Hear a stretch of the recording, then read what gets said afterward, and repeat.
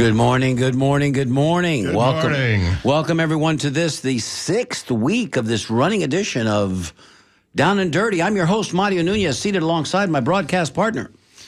Good morning, Mario. John Dingfelder. How are you, sir? Yeah, it's John Dingfelder. That's the voice that you recognize. You know, there. I think we need to apply for one of those SAG cards or something like that. Yeah, we're we are going to get to that in just a moment. How is everybody doing on this Friday morning? Wonderfully. Where the temperature is over. There's Jason. Jason, say hello. Hello. Good morning. Okay, those are the dulcet tones of our board operator, who we try to keep him at arm's length. My because radio affectations. If we get him on the air, we'll never get him off the air. But he does contribute mightily here, so we want to make sure that everybody knows he's seated at the helm, and he can shut our mics off at any point. Isn't that right, Johnny? And we have the amazing, talented Lynn Marvin Dingfelder answering the phone. Is she in the building? She is. She just walked in, 813-239-9663. If you want to speak to Lynn, and if you want to speak to us as well, and remember, you can also email us at DJ at WMNF.org. And if you'd like to text us, because apparently some people just like to do that more than anything, you can text us at 813-433-0885. We are here. We're going to be taking your calls and your emails and your texts. We've got a lively show set up for you today, and we're going to start it off a little differently than we normally do. You know that as summer heats up, and boy, isn't it heating up, and tempers start to kind of, get a little shorter and shorter. Well, we're going to do a little segment this morning that we call Ain't That Something. We're just going to call it Ain't That Something. I thought it was called We're Pissed Off. It was going to be, nope, you can't say that. But we were going to say something else. Ain't that something? Ain't that a witch with a B? Can you say that? Ain't that something? We're down and dirty. We're down and dirty. And, the last thing we want to be is soft here and down and dirty. So let's go around the horn. Jason, John, myself, maybe Lynn might contribute too, because why wouldn't she want to? And let's talk about things that are just sticking in our craw. Age before beauty. Johnny, take it away. You start first. Well, this one hits us in our pocketbook. The insurance company's leaving the state of Florida. What was this last one? State Farm, I think? Farmers. The Farmers. Dun, dun, dun, dun, dun, dun, dun. Yep. Well, don't give them free advertising. Come on. Yeah, no, well, they're leaving. So they're not going to be writing any business. So they've taken our money for decades and decades, and now things are getting a little rough, and here they are running out the door. And what are we left with? Citizens of the state of Florida. We're left with the legislature who didn't do anything on insurance, and a governor who's running around playing, I want to be president. I will go second, and I will start off with, and probably each and every week we can incorporate, as we incorporate this segment into our weekly presentation, the governor, as you just alluded to. You just name dropped him. I'll tag on that and say, as he is, I don't know, what's he trying to accomplish? His poll numbers are tanking. He's not going to get anywhere close to the White House. Yet, he made it possible for him to do all these shenanigans and at the same time retain his position in Tallahassee, which means one thing for us here in Florida. He's going to get back here after getting his keister summarily handed to him and embarrassed, because he's an embarrassment. And then, oh, by the way, take it out on the good citizens of the state of Florida. When's he gonna come running back to Florida with his tail between his legs? Sooner rather than later. Jason, what you got? I got a county commission thinking about potentially redrawn to go to single-member districts. That's more government and not better government, and that's quite a problem that I don't think. How many county commissioners now? So currently 7. We have 3 countywide, 4 district. There's a postulation of trying to go to maybe perhaps 9 single-member district. That's literally more government and not better government. I don't know how anybody on either side of the aisle. We can talk about 9 districts and we can talk about countywide and district, homogenized together. But the idea of 9 single-member districts is going to dilute the value of having countywide commissioners. Well, the other thing on that, for those of us who've been around a long time, Jason, is one of those seats is pretty much designated as a minority district seat. Yeah, well, I'm familiar. Yeah, and that's right. You worked there. Round one complete. Johnny, what else you got? Climate change. This is crazy. I just heard on another news show, 100 million Americans who are under some sort of heat caution, heat alert, the Vermont flooding, which is totally unprecedented. When are politicians going to wake up and address? Whoa! For whom that bell tolls? Yeah, it's scary stuff. When are they going to address this critical issue? When are we going to stop, digging and drilling and actually switch over to sustainable energy?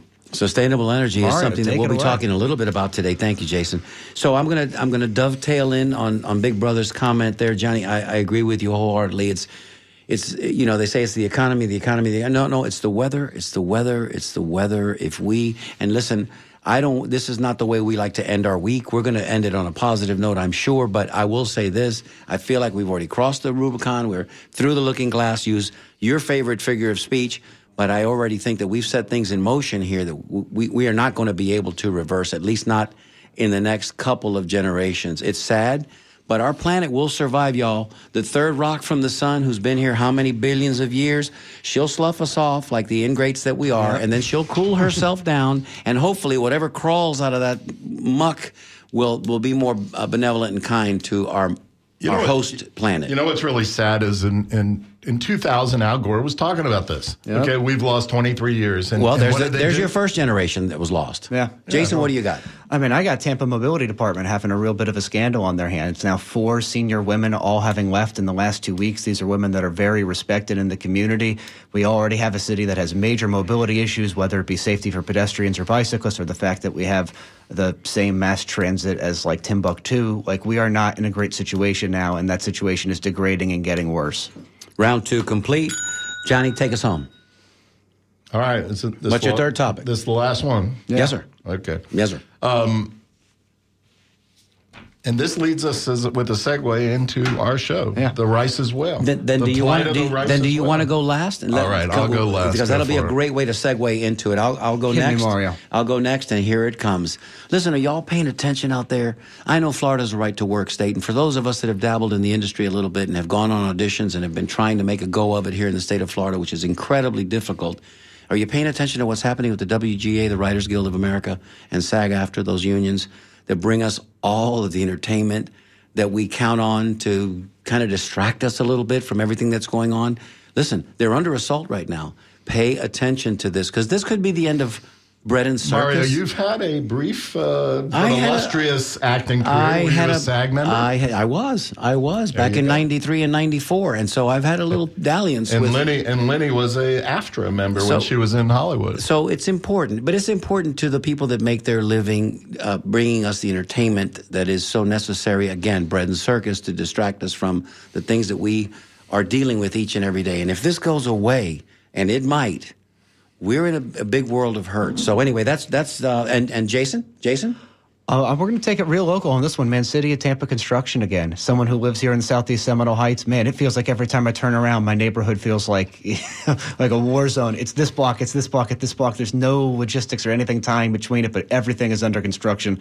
And I know a lot of people that are getting real frustrated with it. So Before we get to to John and the topic for today's discussion, on the way over here today, looking at the downtown corridor on 275, I'm thinking to myself, the whole time I'm thinking the city bird or the state bird, is either the pelican, because we have, and seagulls, or maybe it's an ibis. I don't even know what that is. But Ibis. Yeah, whatever that is. Ibis in the morning. Ibis in the morning. So maybe I'm thinking that's our municipal bird.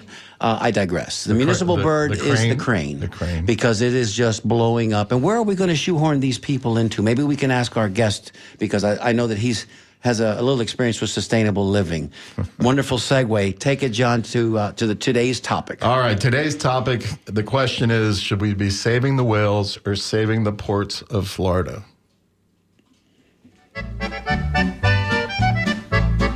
Got a whale of a tale to tell you, lads, a whale of a tale or two, about the flapping fish and the girls I've loved on nights like this with the moon above. A whale of a tale, and it's all true, I swear by my tattoo. There was Mermaid Minnie, met her down in Madagascar. She would kiss me anytime that I would.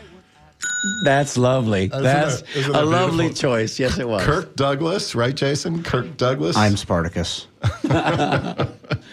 Oh, my. Anyway, on a more serious note, and if you were in the studio, you would see Mario doing some sort of muscle That flexing. was a little jig. That was a little bouncing up and down on my chair. That was, yes, of course.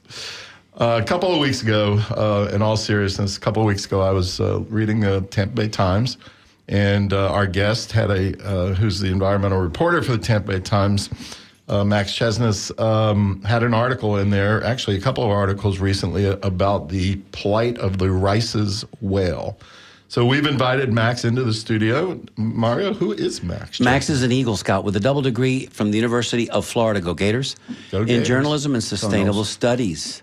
Okay, he was a columnist staff writer for the UF newspaper, The Independent Florida, Alligator, and what is that? Environmental. Yeah, I like that. I like that abbreviation because I can read that. Reporter for the university TV station as well, UWFT. Prior to joining the Tampa Bay Times, he was an environmental reporter for the Gainesville Sun and the Treasure Coast Palm. Max joined the Times last October, and Max, aren't we fortunate to have you at your post? Welcome. It is great to be here in the studio. I'm glad you led with Eagle Scout. That is Atta baby. a proud accomplishment of mine. Yeah, but it's great to be here, and happy today to talk about the Rice's whale with you all. But before we get there, Max, you indicate you wrote a story about the climate change and the heating of the Gulf of Mexico this week. You've got a big beat, environment. I think you are the environment reporter for Yeah, the how are you Times. sleeping these days, Max? Not much. There's a lot of news going on from the environmental front, and if you've been paying attention this week, one of the big stories is the marine heat wave going on right now off the coast of South Florida near the Everglades. Temperatures as high as 98 degrees down south of the Everglades, which obviously spells trouble for coral and also marine life. And so a colleague of mine and myself, we wrote a story this week about the plight of the corals and what it means if waters are to be superheated for the next coming weeks through the summer, because we're not even in the peak of summer yet. And you both know the peak of summer is September-ish, usually August, September, and water is already 98 degrees. So if corals are to be bathing in that heat for another few weeks, it could spell trouble for coral bleaching and Dead zones. Yeah, and dead zones and harmful algal blooms, you name it. You know what? We're gonna have a whole show on that later in the summer, and Max, we'll have you back to talk about Please. that one. That's a huge issue. But going back to the Rice's whale, what got you there? What led us there? Tell us a little bit about the plight of the Rice's whale. Yeah, so the story of the Rice's whale is really a significant tale, and it drew me. I was drawn to the story of the Rice's whale for a number of reasons, and one, I think, is because it's really a microcosm for a larger biodiversity issue as we see biodiversity loss accelerating across the world. But for those who don't know, the Rice's whale was named a separate species in 2021. So for a long time, scientists thought the Brutus whale, which is a similar species, was the Rice's whale, and that the Rice's whale was just a subspecies of that. Well, upon a beached whale washing ashore in the Everglades in 2019 in Sandy Key in the Everglades, researchers had a physical specimen to examine pretty in depth, and they were able to determine through some taxonomical science that this was in fact a separate species. And Why does that matter? why does that matter? It matters for a number of reasons, especially the regulatory framework from the federal standpoint is when you have a separate species, it comes with its own set of regulations, its own set of laws, and how you can operate, for instance, like what we're talking about today, vessels and other marine industries, and how that operates around a species. And so Think manatee. manatee, exactly. Yeah, manatees are number one example of that right now happening on the East Coast and the Indian River Lagoon. But So describe, because we are radio, describe what this whale looks like. yeah, so the Rice's whale, it can get up to I believe 30 tons, 40 feet long. It's a baleen whale, and a baleen whale means it's a filter feeder. So basically, it sucks its food in as opposed to a toothed whale like a sperm whale or an orca. These are filter feeders, right? And what's significant about the Rice's whale particularly is that it's only found in the Gulf of Mexico, the northeast Gulf of Mexico to be exact. And so a lot of folks are calling this the Gulf of Mexico whale because it is the whale in our backyard. Simplistic, but it gives it a geographical. It does. Not only the Marker. only whale in our backyard, but I think I read the only whale that just stays in the waters of the United States. Correct. Yeah. All the other whales migrate, into international Hundreds or waters, thousands of miles. other countries, etc. This is our nation's whale. It is our whale, yeah. It's Florida's whale, too, as well. If you look at the actual habitat breakdown, and again, the habitat is still being determined, right? Because there's limited data on the species. The habitat is still being worked out as far as how far it goes west, north, south, east. But for right now, it's basically a stretch of offshore waters from Tampa to Pensacola. Okay, but we got thousands of these whales. What are we worried about, right? No, there's actually only rough estimates give it 30 to 50 whales left. 30 to 50. 30 to 50. Yeah, 50 is probably the more accurate number of those estimates. I know 50 people, so that's concerning. And the gestation for these whales, probably like most other mammals, large mammals in the ocean, it takes them a minute to repopulate. So when we lose a whale in the wild, it's not like, you're just going to grow another one in another week. It takes a period of time. These are marine mammals. These are big creatures, and they take a long time to grow and to recover and to heal, just like any other mammal would. So, well, Max, we have another gentleman joining us this morning, and he's on the phone. Yeah, Christian Wagley, are you there? I'm here. Good morning. Good morning to you. Can I give you this? Can I read this little intro on you, Christian? While I've got you there on the line, let me do this. I hope I don't embarrass you or myself, because I can't read on the air, cold read live. Christian Wagley is a coastal organizer for Healthy Gulf, working on water quality, energy, and climate issues along the coast of Northwest Florida and South Alabama. He previously worked on green building and development issues in both the public and private sector, and is a strong advocate for restoring Pensacola's urban core and making the city more pedestrian and bicycle friendly. We love that. Christian holds master's degrees in biology, coastal zone studies from the University of West Florida. Welcome, Christian, to our show. Thanks very much. Yeah, great to be here. Christian, tell us a bit about what Healthy Gulf is. What does that mean? I never heard of it until I read the story. And how you got involved, and you and your organization and various other organizations, with the Rice's Whale. Yeah, Healthy Gulf is really the first nonprofit organization that was founded to work on these environmental and climate and energy issues across the Gulf of Mexico region, so from Florida to Texas. But we're not new. We were founded actually in 1995 in Florida at a meeting of conservation professionals, and then we decided to open our first office in New Orleans, and we've been based there ever since the late 90s. But we have staff working in all five states. We were known as Gulf Restoration Network for a number of years before renaming it as Healthy Gulf several years ago. We have worked on a variety of issues. The big BP disaster in 2010 was a huge issue for us, and certainly the working around the oil and gas issues, which really dominate in much of the Western and Central Gulf, has been a big part of our work for many, many years. But we've also worked on conserving species like sea turtles and whales and marine mammals. And increasingly, I would also say that our work has evolved. It's always about people and protecting people and communities, but I would say it's a little bit more directly around that a lot of times now, protecting people from, say, a polluting industry next door to their community, or something along those lines. But we've been working on the Rice's whales for probably 15 years or longer. Wow, 15 years. That was before they were even called the Rice's Whale, or what?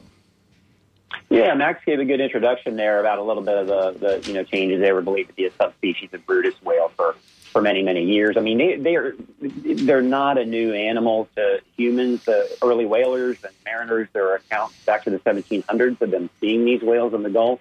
And really the modern movement around studying them was kicked off in 1965 when a dead Rice's whale, then called a Brutus whale, came ashore around Panacea in the panhandle of Florida. And Dale Rice, a longtime whale researcher, published a paper that same year based on what he knew of the whales and that one whale that stranded. And, of course, they ended up naming the whale after him when they fully reclassified it as a distinct species, which...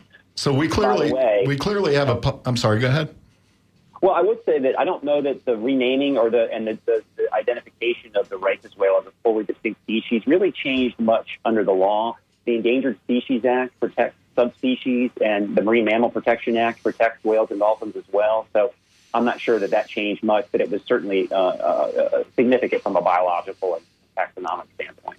Speaking of the Marine Mammal Protection Act, MMPA celebrating its 51st year, was established in 1972. One of the few things that Richard Nixon did right, along with the Endangered Species Act. Clean Water Act. Clean Water Act too. All right, we're going to go ahead and give him a little bell ring on that because Jason got that? Richard, no, I got that one. Richard Nixon did a lot of things wrong, but he was Rachel Carson. pretty good on advancing a lot of the conservation that we needed with air and water quality issues. not a crook. So we'll leave it right there. Where's Tricky Dick when we need Yeah. him? When the president does it, it is not Oh, my illegal. God. Please. Cut off his microphone. He controls the mic. We're in trouble. Yeah. I Chris, have the power. Christian, back to you. So you were talking about the Rice's Well, and how did your organization and what other organizations are involved in this, I don't want to call it a lawsuit, in this administrative action?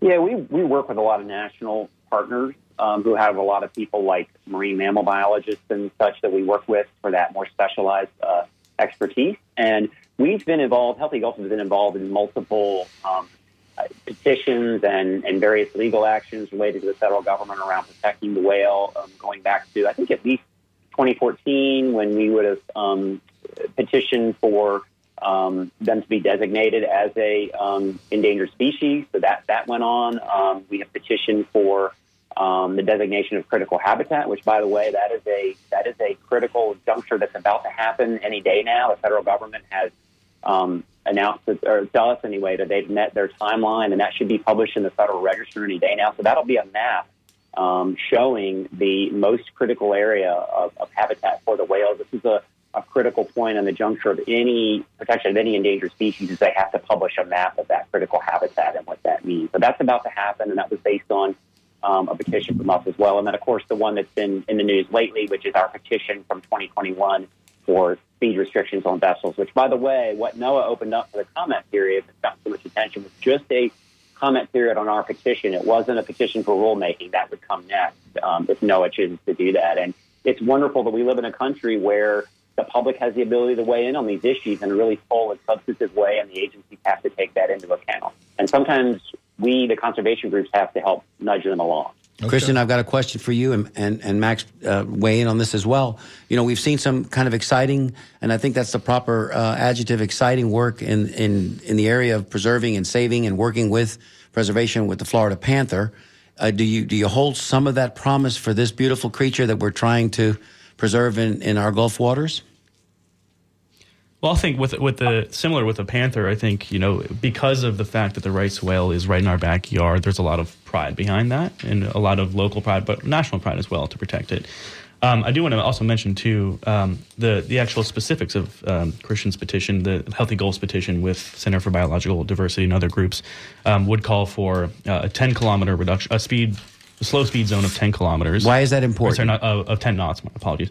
And that's what they're calling for in terms of reducing vessel strikes, right? So it would be a 10-knot slow speed zone as well as a nighttime travel restriction through the Rice's whale habitat. I just wanted to note that as well. And this area that we're talking about, the Gulf is rather large. People that don't get out on the Gulf, if you fly over it, you see how big it is, and you know how big it is. We're not talking about a majority. How much in a percentage would you consider this area to be, this sensitive area? Well, again, it's and it's in flux because we're still trying to figure it out. Right, it's in flux. If you look on a map and you look at the current highlighted region, it's exclusive to the Northeast Gulf. So I would think if you were going to break it down, I think it's maybe 15-20% of the entire Gulf of Mexico. If you look at it from just a pure geographical spatial viewpoint, but again, that's still being determined. Christian, the boats the boat strikes that we're talking about, and those of us that don't know anything about the deep waters of the Gulf, but we do know about the plight of the manatee here in the rivers, in our rivers and estuaries, and where the boats travel way too fast. How is it that the boats basically take out, and we're talking about ships now, not boats. We're talking about well, that's another question we're going to get to. Are we talking about big vessels, or are we talking about boats? And we're going to get to that definitely a little later on. Mario, go ahead. Your question. No, my question was just how does that work? Give us the mechanics. Why does it endanger the whale? Give us the mechanics of that. I mean, does it run over the whale? Does it chop the whale up with its? I don't know. I'm just trying to play that person that doesn't know much about. Punches the whale very hard. Does that happen? You know, they're at the surface. They're mammals. They're breathing, and while they come up to the surface, the boat that's traveling at 20 knots. Talk to me about the mechanics of that. Yeah, well, I think you hit on a lot of the key points. I mean, vessel strikes are widely known to be one of the greatest threats to whales across the planet, everywhere. And these are not, obviously, these don't happen on purpose. They happen accidentally. But as you mentioned, the whales spend much of their time close to the surface because they have to breathe. And so they have to come to the surface to breathe. The Rice's whale in particular, we found being particularly vulnerable to those nighttime travel because the whales have been found to rest close to the surface at night, almost like, sleeping. And so we know that when the whales are active, they do try to take some evasive action if they know that a vessel is approaching them. The science shows this and experience out on the water shows this. But they clearly don't, but they have to be able to get out of the way, and a slower vessel allows them the opportunity to get out of the way. It also allows the vessel operator, if they see the whale, to move, to navigate around them. Evasive action, right. Now, at night, obviously, that's not possible. You're not going to see the whales, and the whales are kind of suspended in the water close to They're sleeping at night. Makes them vulnerable. They're not able to be seen, and they're not able to take evasive action. But yes, these vessel strikes can be immediately result in immediate mortality, or they can result in an injury that an animal may live with for some number of years, but it may limit or eliminate their ability, say, to breed successfully, for example. In our petition, we document that the two vessel strikes we know of, one was a female that the reports are that carried in on the bow of a freighter into Tampa, was investigated by NOAA, a necropsy was done, and it was determined to be, it was a ship strike, for sure, that killed that whale back in 2009.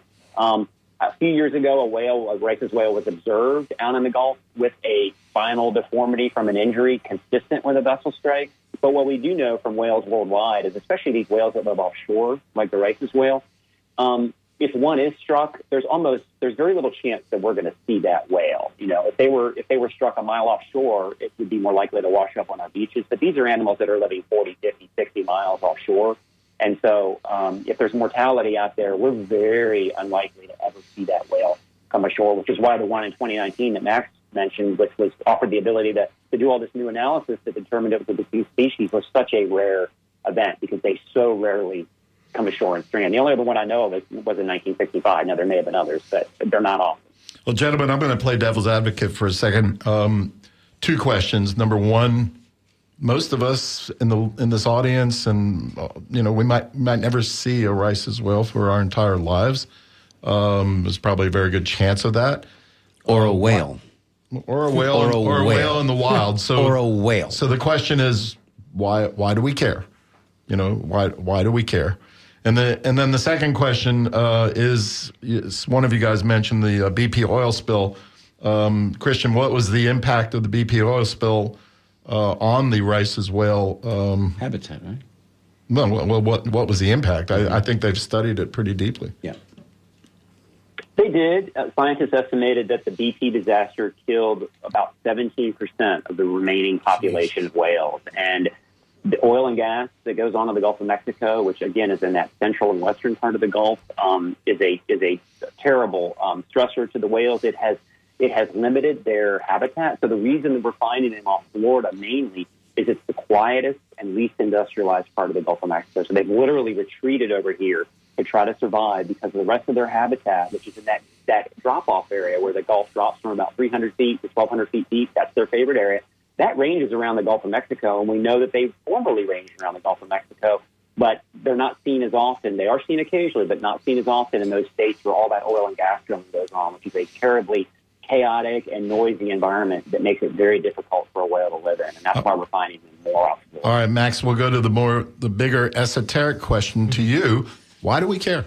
Well, I think scientifically there's a lot of significance here with the Rice's whale. Because there is such a small number, the data that currently exists behind the Rice's whale is still they're still building databases. Yeah, and so I think there are a lot of scientific questions which then inherently breed policy questions and policy decisions. And Christian mentioned it earlier, but what's currently being considered by NOAA is not a rulemaking decision, it's a petition that environmental groups brought forward to NOAA. And so that public comment period has just closed this past July 6th.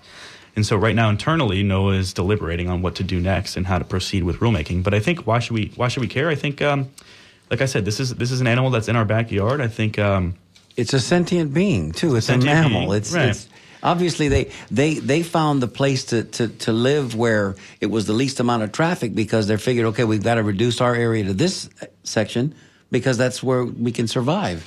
But yeah, and so scientifically, I think, and again, the bigger picture here is that as we start to lose more species with biodiversity loss, questions of how to respond continue to emerge, right? And so this is a good test case for how do we approach policy decisions when species become smaller and smaller and smaller. We've got a lot of economic factors pushing against this proposal.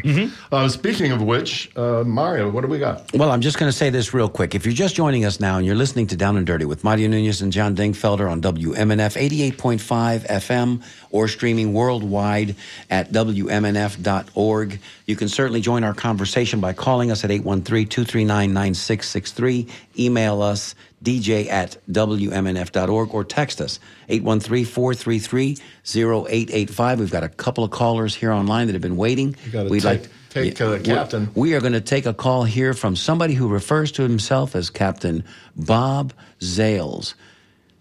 Captain Bob, are you there with us? Yes, sir, I sure am. All right, we got that call. Hey, Bob, thanks for calling in. We chatted briefly this morning, and I wanted to get another perspective on this issue.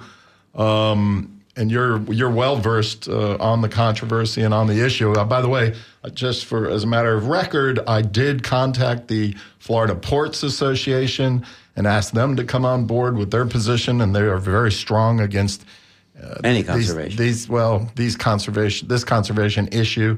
They refused to come on. I called the Port of Tampa. They refused to come on. I called the Port of Manatee, and they didn't come on. So, Captain Bob, we appreciate you coming on and giving us a different perspective from the marine industry.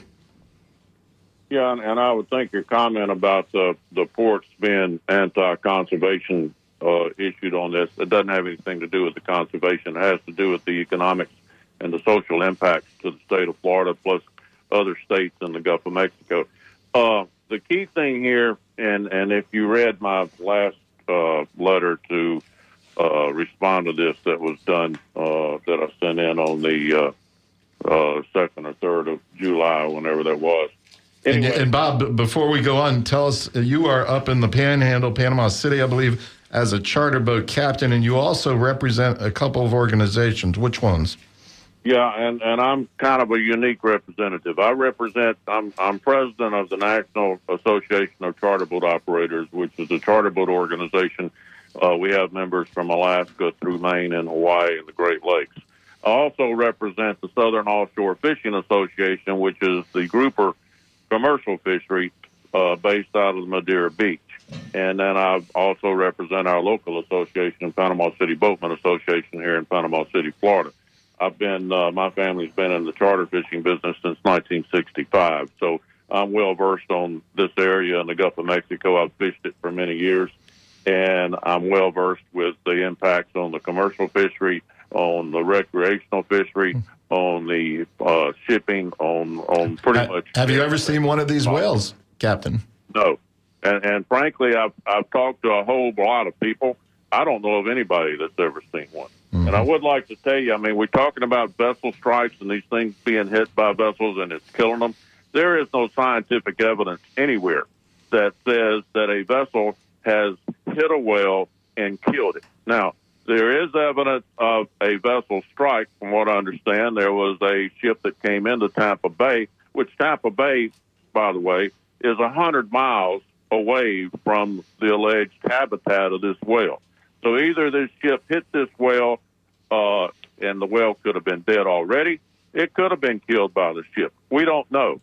But apparently the whale was brought in. It was on the bulbous part of the ship that came in there, laid over there. So, but there is no evidence that the whale was alive when the fish hit it. These whales, these animals, when they die, they float for a period of time. So anything could hit them. Another whale was found in the Everglades. I understand that one was had a lot of plastic in its stomach, which could have killed it. But if it was in the Everglades, it's even further than the 100 miles from its habitat area.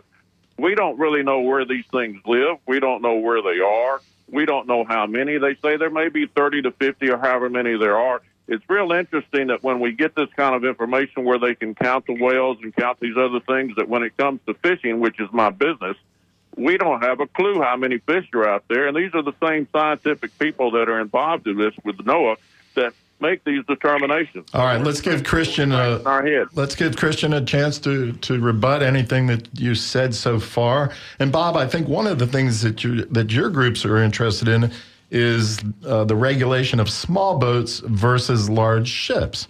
And my question to Christian after you do your rebuttal, Christian, would be: are you looking to try and regulate small boats in this area, or just the larger ocean-going ships?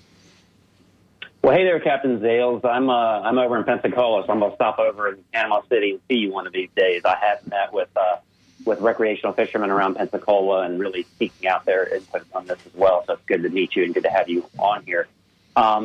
Well, there's a couple things. First of all, there's just no question from the necropsy that was done by NOAA that was a vessel strike that killed that whale in Tampa Bay, and that is certainly within their habitat range. And we roughly know where the whales are. Again, it's pretty well established that what they eat, which is a fish called the silver rag driftfish, lives in that drop-off area, and that's where the whales have been observed. They've been going out and observing and studying the population of these whales pretty strongly since at least the 90s. And so that's why that map that you see designating the core habitat, which is where the petition outlines possible speed restrictions, goes from roughly Tampa up to basically Mobile, Pensacola. That's where most of the sightings have been. But again, they've been heard and seen more in the Western Gulf as well, and they did used to live there, and they will need to reclaim that former range. I will tell you an update. The petitioners, the 6 groups, including Healthy Gulf, that petitioned for this, we filed our own comment letter last week, and we did update our position on the smaller vessels. And so we suggested to NOAA that because there is not as much known about smaller vessels, they're not tracked. Larger commercial vessels, you can go online and look at them at any time and see them going across the Gulf, see where they're going, see how fast they're going. They have tracking devices on board. The smaller recreational boats don't. So we've asked that NOAA leave out for now vessels less than 65 feet in length, even though the science says that they certainly are a threat to the whales, but that they be studied and more information gathered about their habits and how many there are. So, Bob, that sounds like good news for you. Not necessarily, because, I'm not talking about 20-foot center consoles. There's a lot of recreational vessels out there. There's head boats, there's commercial vessels that are all greater than 65 feet. That area right there is also prime area portions of it for the grouper longline fleet. And, you're talking about not only just restricting the speed, you're talking about once daylight goes away, you got to stop. Now, you've got a big safety issue here. You're out there fishing. You're out there in this area, and all of a sudden now you've got to stop doing everything you've got to do. There's no way you can anchor because you don't have enough anchor line there. So you either have to put out a sea anchor or you drift. Now, weather comes up and things happen to where you're getting into rough conditions. It's not safe, and you can't move. So what are you going to do there? And I heard some discussion a little bit earlier on your show about the panther, Florida panther, right? We all love Florida panthers. So now I'm thinking, okay, we're talking about a speed zone for whales in the Gulf of Mexico. Why don't we talk about a speed zone? Let's do 10 miles an hour on all the highways that go through the panther habitat. Let's see what the people think about that. See how that affects people's economy, how that affects social interactions. You're not talking about just boats here. You're talking about shipping. You're talking about all our supplies coming from wherever it comes from into the Port of Panama City, Port of Mobile, Port of Pensacola, Port of Tampa. A lot of equipment comes through here. Since COVID, we already see massive delays in getting supplies and materials to people that need it. So now you're going to increase that delay by saying, okay, the ship can only do 10 knots. He has to stop. So it's a big problem. Well, Captain Bob, I've got a question on that one. Again, I'm devil's advocate, and I don't even know what side I'm on at this point. But my question is when I was looking at the map that's been proposed, couldn't the ships, now I'm talking about the big ships, not the fishing boats and stuff, but the big ocean-going ships, the oil tankers, et cetera, couldn't they just dodge around the edge of this if they're coming from New Orleans or Houston or wherever? Couldn't they just sort of dodge around the edges on either side, on the shallow side or the deep side of this trench? Sure, you could do that. How much is that going to cost? How much extra fuel and time and effort there's going to be involved in making this wide, roundabout way to get from point A to point B? Okay. You've got economic costs here. You've got social impacts here. And if you had the science, the true science on these animals to really indicate what needed to be done, you could do that. I'll throw in one other thing here. You know, we're playing with the North Atlantic right whale, right? Now, recently, the Marine Mammal Commission came out with a very interesting statement because there's been a lot of controversy up there with wind farms and things like this. There's been a whole lot of whale strandings up there in the past several months, and all the fishermen up there have been screaming, okay, wind farms are causing this, seismic stuff's causing this. Marine Mammal Commission comes in here and says, despite several reports in the media, there's no evidence to link strandings to offshore wind energy development. Although these strandings have generated media interest and public scrutiny, humpback whale strandings are not new. All right. Well, I don't want to get too distracted. I want to get too distracted on other whales and other species because we don't have a lot of time. Max, do you have something to offer? Let me stop you just a minute. A lot of the stuff that they're talking about, the Rice's whale, they're basing on the fact that other whales in other parts of the world have the same kind of issues. That's how they combine the two. So this is very pertinent. Okay. This report from the Marine Mammal Commission, the people that control this, says that as the northern right whale population increases, these animals tend to strand themselves and kill themselves. So as you get an increased population, you got more of them dying. That these strandings, they're saying, have nothing to do with wind farms or anything else. It's just a natural occurrence. As the population increases, you got more die. All right. So there's a whole lot of science that needs to be looked at here. Okay. Max? We're suggesting satellite tagging. They do this all the time. You see great white sharks follow them all around the world with satellite tags. Let's go out here and let's tag a few of these Rice's whales. Let's see where they really go, where they do, up, down in the water column, the whole thing. Let's figure out how many, where they're going, what they're doing, and then let's play with trying to create regulations to protect. All right. Max? Well, I think both Christian and Captain Bob can both agree that more science is always a good thing, and I think there is some questions about these whales that still need to be answered.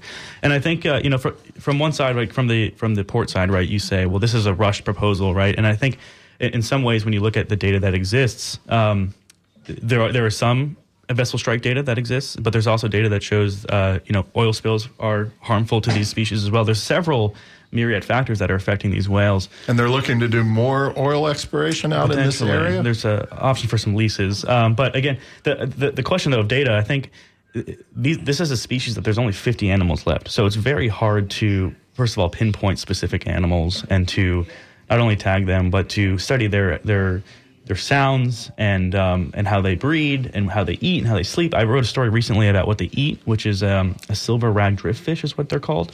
They're a common schooling fish in the Gulf of Mexico, very high in nutrients and very high in lipids and proteins. And the science is showing that they target these animals because they want their nutrients, right? They want that energy. And so we need more studies that are done about those particular things so that we can inform conservation efforts. And I think both sides, both Captain Bob and Christian, would agree that more science is always a good thing on that. Well, speaking of both sides, I called the NOAA, NOAA, National Oceanographic Agency. Oceanic and Atmospheric Administration. There you go.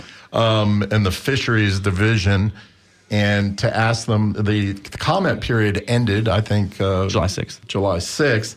And I asked the woman who was in charge of receiving those comments, I said, could you send me a copy of those comments? I thought we'd be talking about 5 or 10. Oh, no. How many, Max? 30,000, I've heard. I've heard, she told me 75,000 comments. Yeah, there's a lot. 75,000 comments, and I imagine it's probably split down the middle, pro and con. And the government will do their due diligence to sift through that. And I spoke with, for one of the stories I wrote from NOAA Fisheries, that they spend their time and they deliberate and they take both industry and environmental groups' feedback into account and do their due diligence to make an educated decision. And typically when you get an early stage proposal like this, you'll find that the regulation that ultimately is landed on or the rule that's landed on is somewhere in the middle, right? Yeah. Christian, I assume, and I don't want to intrude, but did your organization encourage its members to write into NOAA and contribute to that batch of 75,000?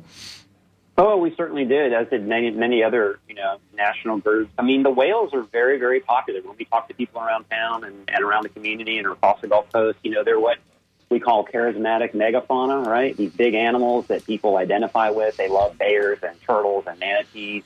and whales as well. So the support for their preservation is not only popular, but I'll remind everybody it's the law. And so we enshrined these values as Americans that we care about endangered species in the Endangered Species Act when it was passed in 1973, 50 years ago. So the law of the land is that we will not only protect this species, the Rice's whale, but we will recover it, meaning we will bring its population back to a level at which it's no longer.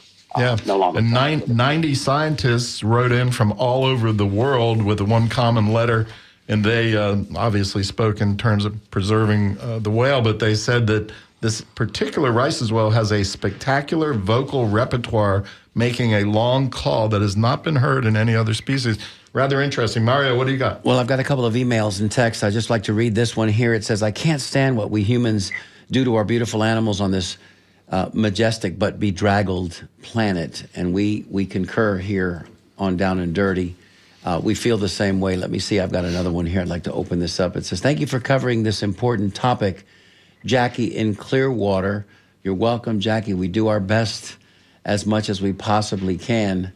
Let me see what this says here. There's a chance that these beings may be more intelligent than we are. What about the fuel saving? What about the planning ahead? So these are comments that are coming in from the listening audience. We appreciate your participation because, after all, we do this each and every week with you guys in mind. We like to further the conversation, right? It's important that everybody gets their voices heard. I myself, personally speaking, for me, myself, and I, the three of us, all living in my head, it's like, who's going to speak for the whales?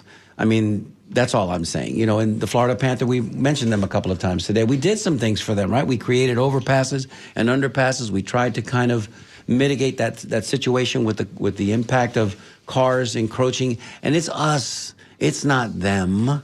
It's us. We're the ones that are doing this to the animals. So I told I'm sorry, Jason, I told the Florida Ports Council that even though they couldn't join us or they wouldn't join us, that I'd read some of their comments. They said that this proposed rules, but it's not proposed rules yet, is it, Max? But this proposed rule poses a clear and present danger to Florida's economy, public safety, and the security of our nation. It's as if NOAA wants Florida to hang up a closed for business sign on the door. Bob, you mentioned this in your letter, an issue of national security as related to the military and the military's use of this particular part of the Gulf of Mexico. What did you say on that, Bob? Well, I mean, in the Panhandle, the reason why we don't have the oil industry offshore in the Panhandle is primarily due to the fact of the Defense Department and the Navy bases. You've got the Naval Air Station in Pensacola. You've got the Mine Defense Lab here in Panama City. You got Hurlbut Field in Fort Walton. You got Tyndall Air Force Base. All these people constantly, and we see them and hear them all the time. I got jets flying me over all the time, and I got customers on boat. What's all that racket? And I tell them all, that's the sound of freedom. That's the boat. That's the jets and the boats, the mine defense people. Submarines periodically come through here. You've got all this happening offshore of the Panhandle, and a lot of it goes on out there in that area where these wells exist. It's like Representative Dunn, my representative in Congress, stated to me when we were talking about this early on. The Chinese love this, right? Because we're out here, the government's out here trying to develop new technology and do everything we can do to protect the citizens of this country and the freedom in the world. And now you're going to say, okay, you got a submarine running through here. He can't go any faster than 10 knots. And at nighttime, he's got to stop unless he goes underwater. And I suspect that would even go further because these whales go up and down in the water column. Submarine might hit it 100 fathoms down. So you've got an issue here that affects everything. And the other thing about this that I'll say, rarely do you see so many different groups of people, so many sectors, recreational, commercial, shipping, local communities, because our communities, our chambers, our cities, our county commissions, they've all opposed this thing, come together as one unit supporting something that they do to let's get more research before we start shutting everything down. All right. And by the way, you mentioned Congress. I saw a letter from 8 Republican congressmen from the state of Florida all chiming in and opposing any of this type of regulation. Somebody was going to say something. Jason? Have we considered rebranding them? And what about calling the Rice's whale the Freedom Whale? Would that make you more inclined to protect it? Oh, you're such a smart ass. Well, I've got an email here that I need to read also. It says, this guy irks me. I think they're talking about you, Jason, or maybe Captain Bob. I'm sorry, Captain Bob. It says, I don't want to hear about our freedom as we destroy the species of our environment. And then, listen, this gate swings both ways. And we've got a question, Captain Bob, we've got a question from Max. We'd like to open the mic to Max at this time. Hey, Captain Bob, it's great to hear from you. And journalistically here, just what do you propose as the solution for the Rice's whale in terms of how to ultimately save them, but in terms of vessel strikes and other measures, what do you think is a common sense solution to save these animals? And we only have a minute, Bob. It's like I said in our letter, we support, let's satellite tag some of these animals. Let's find some, let's tag them, and clearly the difficulty is going to be in finding one. But let's tag them, let's figure out where they go, what they do, how they live, where their habitat really is, what they're doing. And then once we get that out there, let's then look at seeing what we can do to try to help protect them. All right, Bob says more science. Bob says more science first. Right, more science first, and then possibly address it later on. Mario, you got a call? We do. We have a caller from Vivian. Vivian, we see you there. We're going to come to you now. Vivian, welcome to the show. Please share your comments with us. Hi, thanks. And I agree with the email writer that said, what's the point of freedom? And we're talking extinction. We're not talking about the existential potential threat of invasion. However, I want to point out some of the mistakes we've already made here in Florida, like for the iconic Florida scrub jay, the only endemic bird in our state. Mm-hmm. And the protections that we have enacted are woefully inadequate. They are now extinct in Hillsborough County.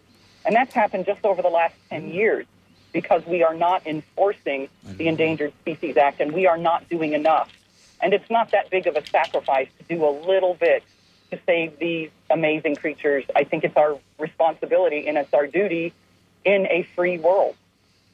Thank you so much, Vivian. We take your comments to heart. John, did you have a comment that you wanted to share with us as well? Thank you, Vivian. We're coming down toward the end of our hour, but I hope people keep talking about this. I think it's an extremely important issue. So right now we have in our studio Max Chesney from the Tampa Bay Times. Max doing a great job as an environmental reporter on this issue and all the other issues that are so important, not only to our Bay Area, but to the community. Thank you, Max, for coming in. Thanks for having me. Christian, I'm sorry we should have had 2 or 3 hours on this. Christian, are you still there? I'm here, yeah. Okay, listen, I apologize for not giving you enough airtime. I think later on in the year, as these issues evolve, we'll come back to this discussion. I think it's extremely important. If you want to know more about his organization, look up healthygulf.org. That's Christian Wegley. And Captain Bob, are you still there? Yes, yes, I am. Can I mention one other thing real quick? Real quick. There was a media announcement. The Biden administration is considering a $20,000 fine, prison for boaters who exceed 11.5 miles an hour, which is 10 knots in the Florida Gulf. But, yeah, go ahead. My organization is the Southern Offshore Fishing Association. We've got a website that they can pull that up. NACO, the National Association of Charter Boat Operators, they can go. We've got a website for that, so they can find out anything they need to know about either organization. All right, Captain Bob, we appreciate you coming on short notice and tackling this controversial subject with us. Mario. Thank you, Captain Bob. We appreciate your time. Listen, everybody, this show we do each and every week with a lot of love in our hearts and consideration for all the hot topics that we need to be discussing. And we hope that you're getting a lot out of this as well, because we put the time and the effort into it. And we will continue to bring you these hot topics, as it were. We will continue to be down and dirty, John, because why? That's what we do. Max, thanks so much for sharing your time in studio with us here today. If you don't have anything else to do this weekend, stay hydrated, stay cool, be on the lookout for these beautiful animals that are out there in Mario, the Gulf. you can't help yourself but to be cool. I know. It's just my problem. But listen, on behalf of my broadcast partner, John Dingfelder, our engineer, Right across from me, Jason Marlowe, and our phone screener and part-time producer, Lynn Marvin Dingfelder. I'm Mario Nunez. I'd like to wish you all a salud and happy days. We'll be on the lookout for you next week. Stay tuned now for The Skinny with Ray Roa, Ben Montgomery, and Mitch Perry. Have a great weekend, everybody. So listen,